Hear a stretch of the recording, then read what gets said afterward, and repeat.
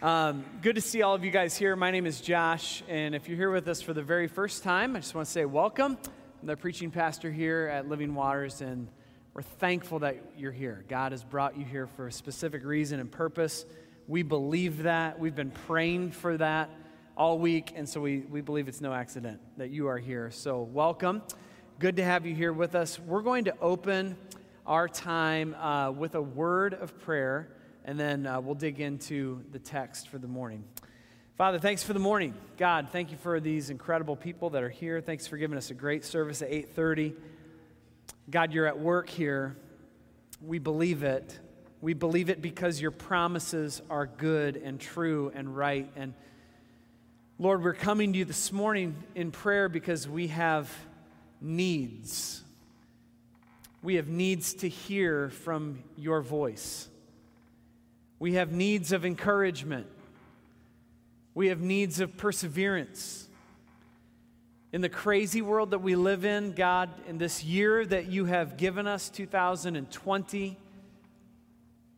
Lord, we're all a little shaken by what we're experiencing on a day-to-day basis. So God, we need you more than ever. And Lord, your word and your promises are so true and so good for our souls. And Lord, we ask that you would guide us through your truth. In Jesus' name, amen. So in 1 Corinthians 15, Paul is talking to the church at Corinth.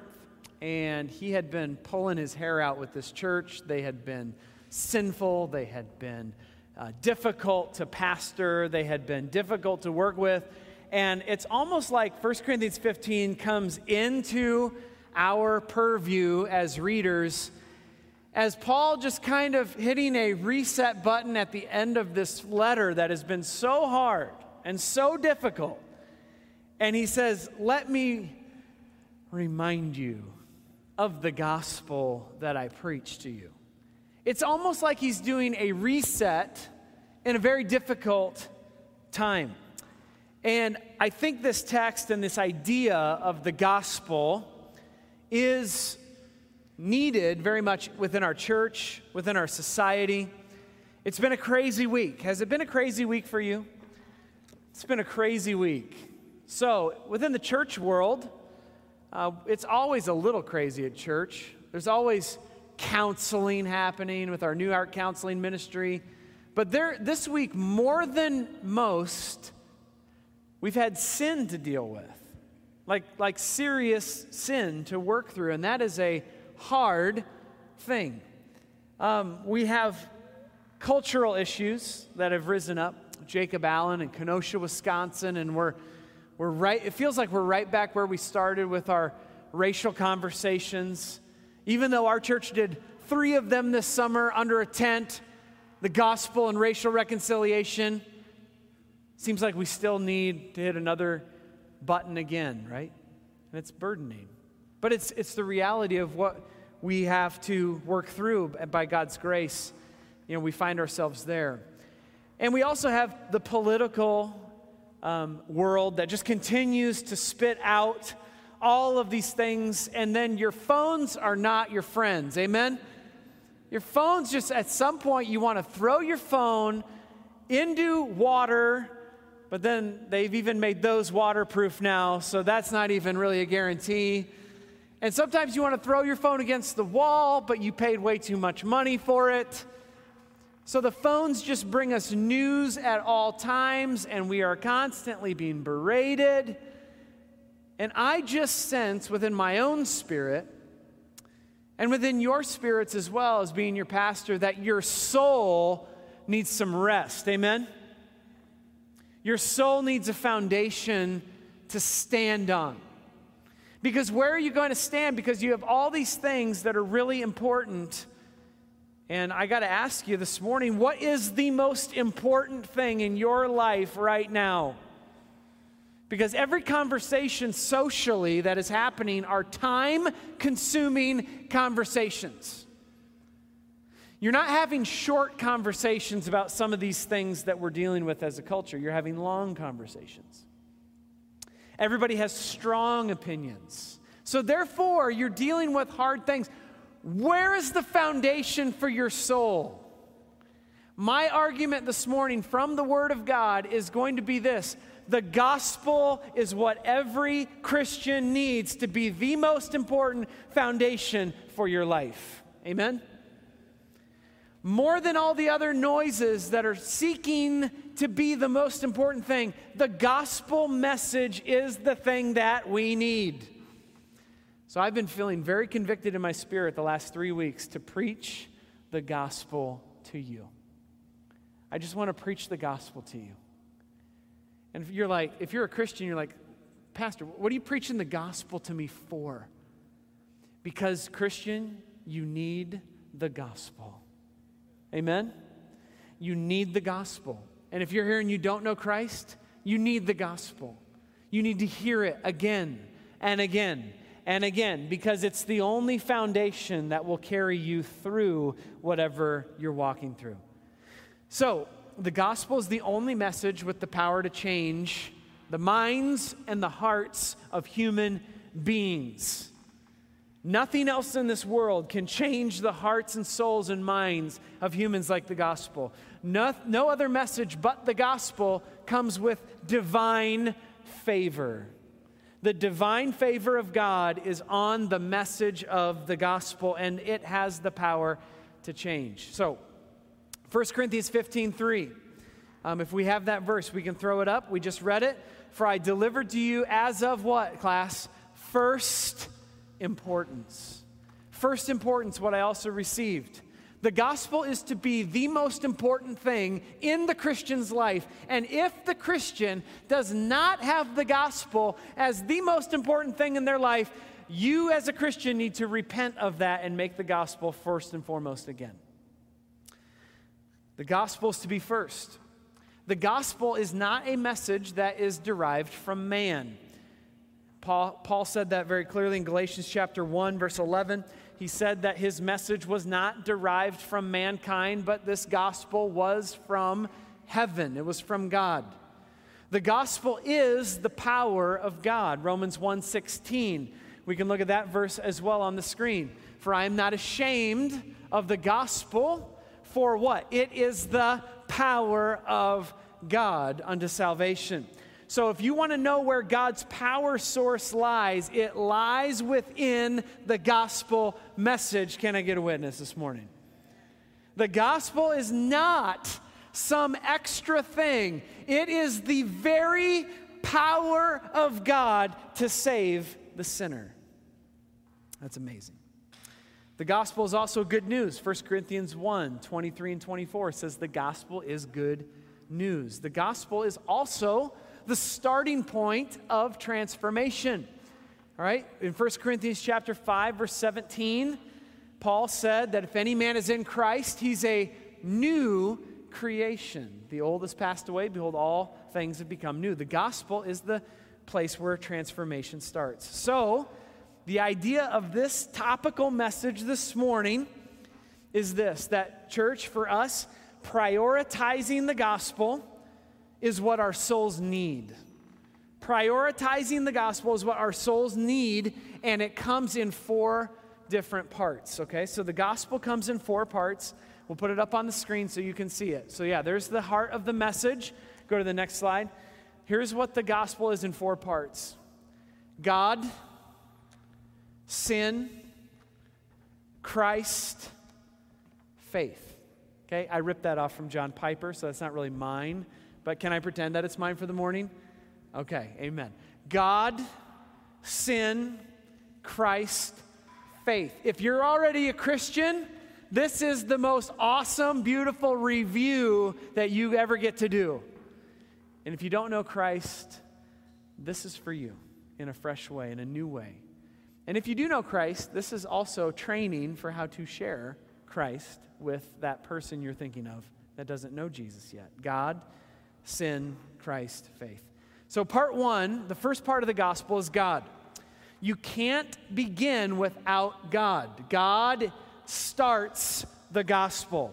God is the beginning of the gospel, or you could say the gospel starts with God. And, when you start talking about God, you can talk about a million things, right? There's 100 attributes of who God is. There's 1,000 attributes of who God is. You could talk about infinite amounts of things regarding the incommunicable attributes of God, the communicable attributes of God, all these wonderful things. Just for sake of time, we're going to just focus in on one attribute of our God, and that is his holiness. God is holy. If you're going to understand the gospel at all, you have to understand that God is holy. And when the scriptures talk about holiness, they're talking about God's goodness and his power. So it's both his goodness and his power that is talked about when you're talking about God. So let's look at Exodus 15:11. Let's put that up on the screen. Who is like you, O Lord, among the gods? Who is like you, majestic in holiness, awesome in glorious deeds, doing wonders? Our God is not only holy, he's majestic in holiness. Another passage to think about when we're talking about God is Isaiah 6. You can read the first 11 verses of Isaiah 6. It's this picture of the prophet Isaiah in the presence of God, and he sees God high and lifted up, and all of these seraphim, all these amazing angels are all around God's throne saying, "Holy, holy, holy is the Lord God Almighty. The whole earth is full of his glory." Isaiah sees the holiness of God, and his response is, "Woe is me, for I'm unclean. I'm an unclean man, and I dwell amongst a people of unclean lips, for my eyes have seen the Lord of hosts, the God of glory." So you can see that God's holiness, it's like bright, it's cleansing in its power, it's separate from sin. God's holiness is a force that must be treated with the utmost respect. God's holiness is fierce, people, fierce. Here's why this matters. To illustrate it, I'm going to use a metaphor that's often used in regards to God's holiness, and that is the sun. Okay, the sun. If a person like me, pale-skinned white guy, right? If I go out in the sun, I had better approach the sun with humility and respect. Can I get a white, pale amen? Yep. Come on now. Yeah. Because the only time I tan is when my freckles connect. That's it. I don't tan any other time. So if I don't come into the presence of the sun, which is good and it's light and it's energy and it's all those things, if I don't come in with respect and humility, bad things are going to happen to me. I'm going to get burned. Those of you who are tan have no idea what I'm talking about right now. But look, all of us, no matter if we are tan or not, we look at the sun full of energy, life-giving. But if we got on a NASA rocket ship and we went toward the sun, I don't care if you tan well or you don't tan well, if you get close enough to the sun, you will not only get burned, you will be destroyed and obliterated in a moment. That's a picture of our God. He is holy. He is good. He has goodness. He has power. He has light. He has all of these things. And if you do not approach him appropriately, you will not only be burned, you will be destroyed and sent into hell forever.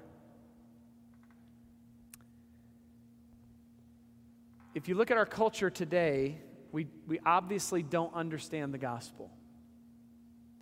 Our culture, the young kids to the middle-aged to the elderly, we have a broad and general disdain for God and his position, his holiness, his righteousness. And our generation, if we do not repent, we will be on the verge of destruction because we look at the holiness of God and we act like it's a play toy. And we will live our short little lives and we will fly into eternity unprepared. See what I'm saying? You can't understand the gospel until you understand God and his holiness. Secondly, the second part of the gospel is not only God, but sin. Part number 2 is sin. Sin is the bad news of our lives. It's the bad news of the gospel. If God is holy and perfect and righteous, we as sinners, it's bad news for us because every single one of us sins, and sin marks and stains every single one of our lives without exception. The most righteous person in this gym, sin has stained you. And in the midst of that, that sin separates us from God. So if you're reading your Bible, sin comes to us in different words, right? If you're reading your Bible, you see the word iniquity at times. You see the word transgression at times. Sometimes you still see the common word sin. I just want to break down a couple of those words for you. First of all, sin, it's often called iniquity. The word iniquity in your Bibles, it means behavior that is crooked, okay? So if you're cheating somebody, you're lying to somebody, that is a iniquity, right? Transgression is breaking trust. So if you've transgressed, you've broken a trust. So think of one person setting a contract up with another person, and that contract is agreed upon, and then one party breaks trust with the other party. That is called a transgression. I can smile with that illustration. That's a transgression. But the most common reality of sin is just the word sin, and that means to miss the goal of God's holiness. Sin is to miss the mark. And some of you have heard of this. So missing the mark is Romans 3:23, if we can throw it up. For all have sinned. That's it. All have sinned and fall short of the glory of God. Every single one of us has missed the mark of God's holiness. If we're aiming for holiness, we miss it. We miss the mark with our sin. I bought a Daisy Red Ryder BB gun. Stand in awe of me, people. Stand in awe of your pastor. I bought a Daisy Red Ryder, and I ordered it through Amazon. So you know, everybody in America is ordering BB guns right now. It's a very high demand item. And so it took forever to get in, but we got it in.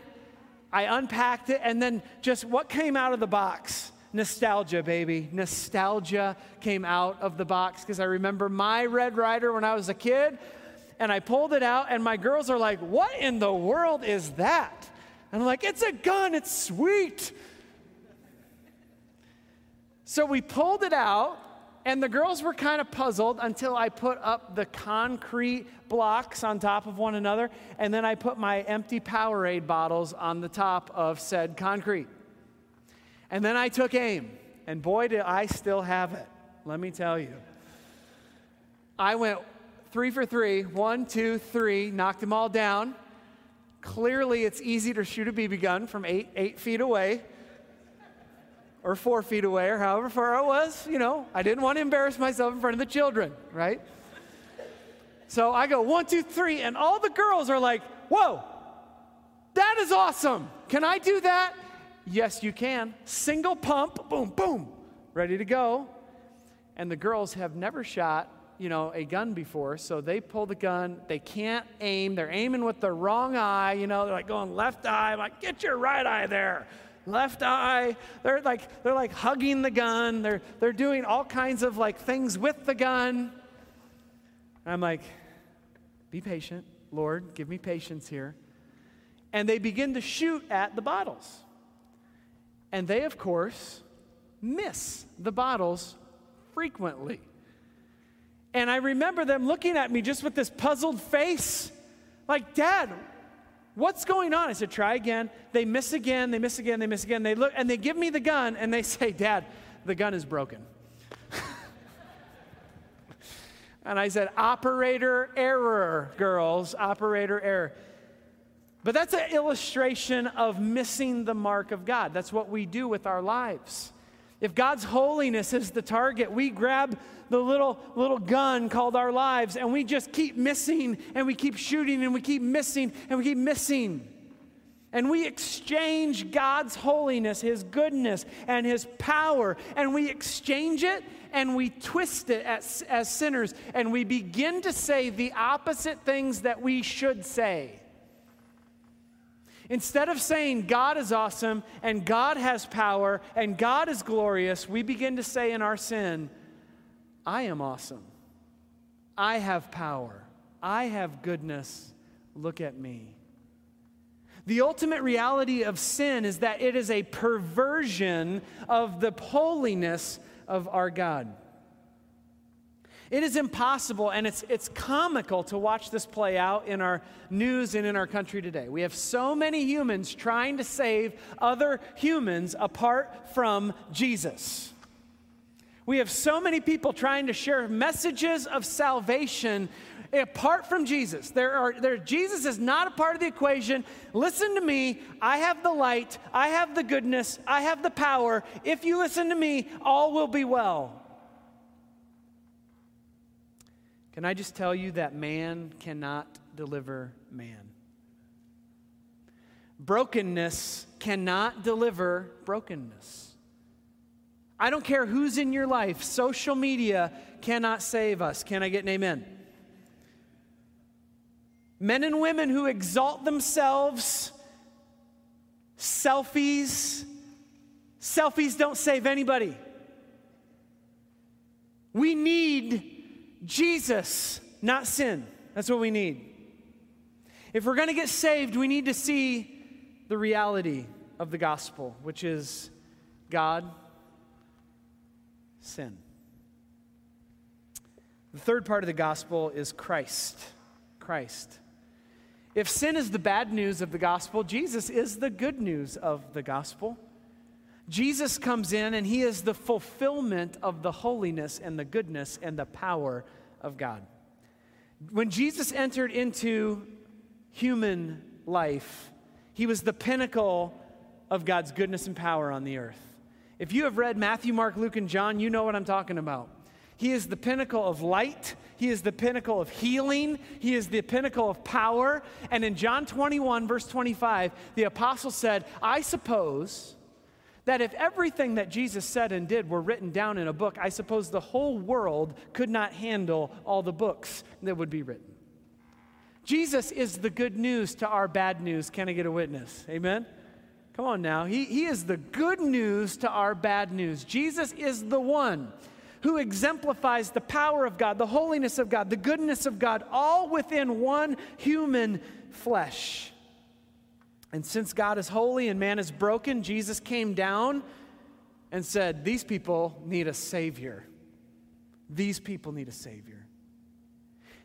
And we need Jesus. Jesus died on the cross, and when he died on that cross, he carried the pompous, arrogant pride and twisted sin of humankind, and he took it right on himself. If we could look at Isaiah 53, verse 5, and just throw that up here, it says, he was pierced for our transgressions. He was crushed for our iniquities. Upon him was the chastisement that brought us peace, and with his wounds we are healed. Do you see what Jesus is doing? He is saving sinners, and not only is he doing that, he's resurrecting dead people from the grave. That's what Jesus is doing spiritually. John looked at Jesus, and in John chapter 1, verse 29, he says, behold the Lamb of God who takes away the sin of the world. Jesus does what none of us can do. So this morning, I don't often preach my messages in cemeteries, but I did this morning. I went out to a cemetery, local cemetery here, because I wanted to feel the weight of a couple things. I wanted to feel the weight of death, and I wanted to feel the weight of preaching a sermon to dead people. And you're like, Pastor, you're a little weird. I know, it's a little strange, right? But as I preached, here's what happened. Nobody laughed at my story about the BB gun. Nobody. As I preached with all my heart out, no one came up from the grave and said, what a great word.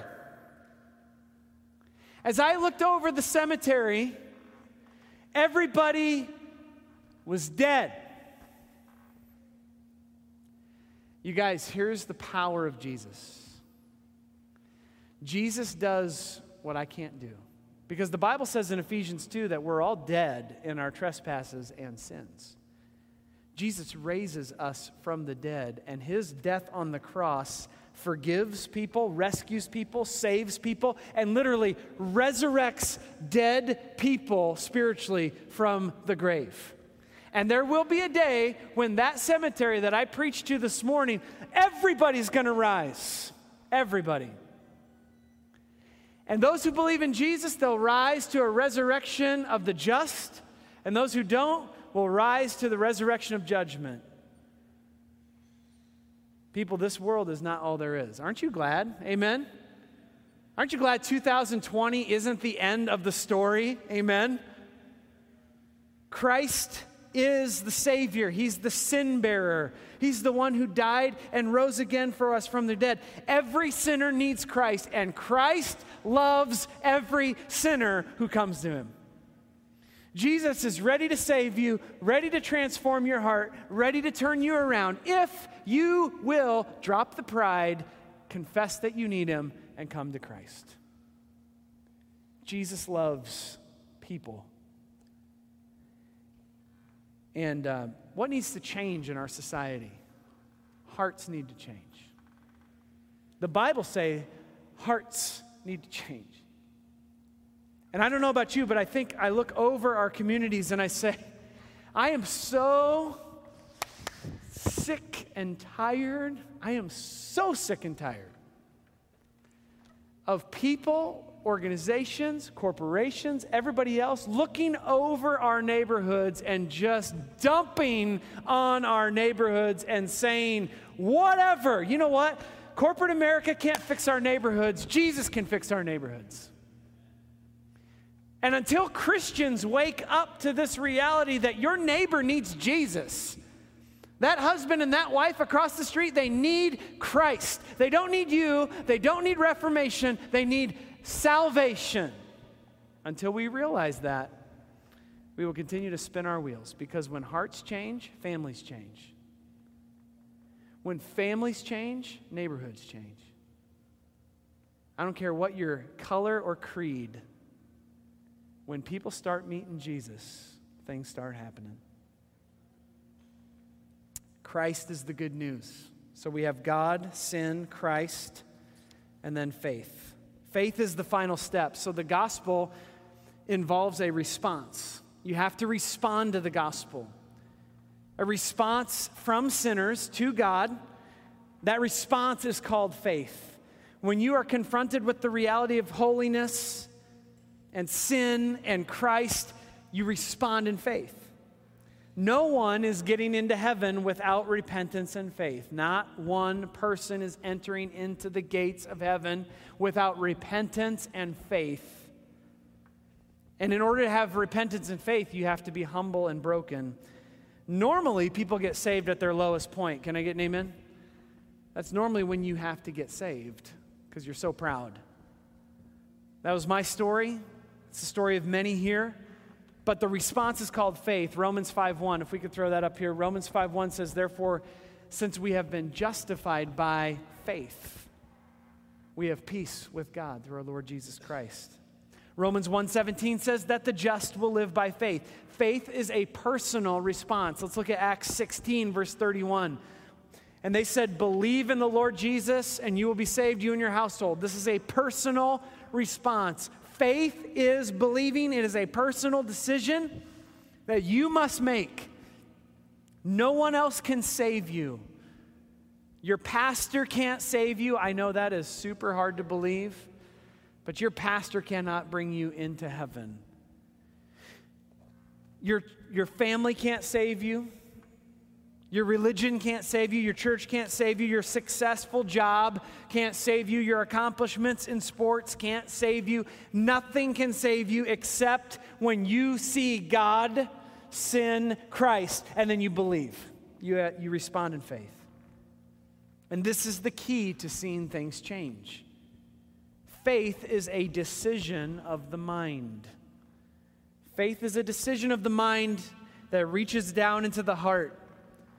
And in making up your mind that Jesus did die for your sins, that he did resurrect from the dead, that he is the King of heaven and earth. He can take away your sins if you surrender to him. If you make that choice in here, you are what the Bible calls born again. And when you make that decision of faith, something will flow out of your mind and heart, and it's called eternal life. It's God's holiness. Remember his goodness and his power? That very holiness and power will flow into your soul when you believe in Jesus. And you will be changed, you'll be forgiven, you'll be transformed. So as we go into communion, I have just a couple questions for you guys this morning. Number one, do you understand the gospel? Do you understand it? I don't want to assume this morning that every person in this gym understands the gospel. Some of you don't understand it yet. Do you understand God, sin, Christ, faith? Do you understand it? Because if you're understanding it, if God's making it click for the first time in your heart, I would encourage you to respond this morning. And it's okay to admit it. It's okay to admit you're sinful. It's okay to admit you're broken. Jesus is ready to take you in. And if you do know Christ, as we go into communion, if you do understand the gospel, my question for you Christians is, do you love it? Do you love it? Do you love the old story that I just said? God, sin, Christ, faith. Is that the delight of your heart? I had a guy this week that was sitting with me during a visit. He said, Pastor, I could listen to the gospel all day long. I love hearing it. And I said, amen. That's the heart of a true Christian. A genuine Christian says, bring that old story again. Bring it again and again and again. Let me take joy in my salvation. So if you do know Christ, communion is an opportunity for you to express your gratitude to Jesus for what he's done and to enjoy him and love him. And if you're here and you don't know Jesus, this is a perfect time to get saved. This is a perfect time to confess with your mouth that Jesus is Lord and that you, with your heart, believe that God raised him from the dead. So if you're here and you don't know Jesus, just don't worry about communion. Just hang out in your chair and meet Jesus for the first time. That'd be great. But if you do know Christ, what we're going to do is I'm going to pray, and then we're going to have this time to go back when you're ready to get the elements. Come back to your chair. We'll sit together and we'll partake. Okay? Let's pray. Father, thank you for your love and mercy. Thank you for your kindness. Thank you for the gospel. Lord, in a world full of noise and craziness and new discoveries of what we do need to do and what we don't need to do and how we do need to live and how we don't need to live, the gospel is like salve to our wounds. Lord, I pray that even now you would raise the dead, raise people up who don't know Christ, raise them from the dead and cause them to be saved. And God, in the midst of that, Lord, would you please minister to every believer as we go through the communion elements. Lord, may this be a special time for Christians to say, thank you, Jesus, for all that you've done. Jesus, we love you, we exalt you, and we pray all these things in your name. Amen.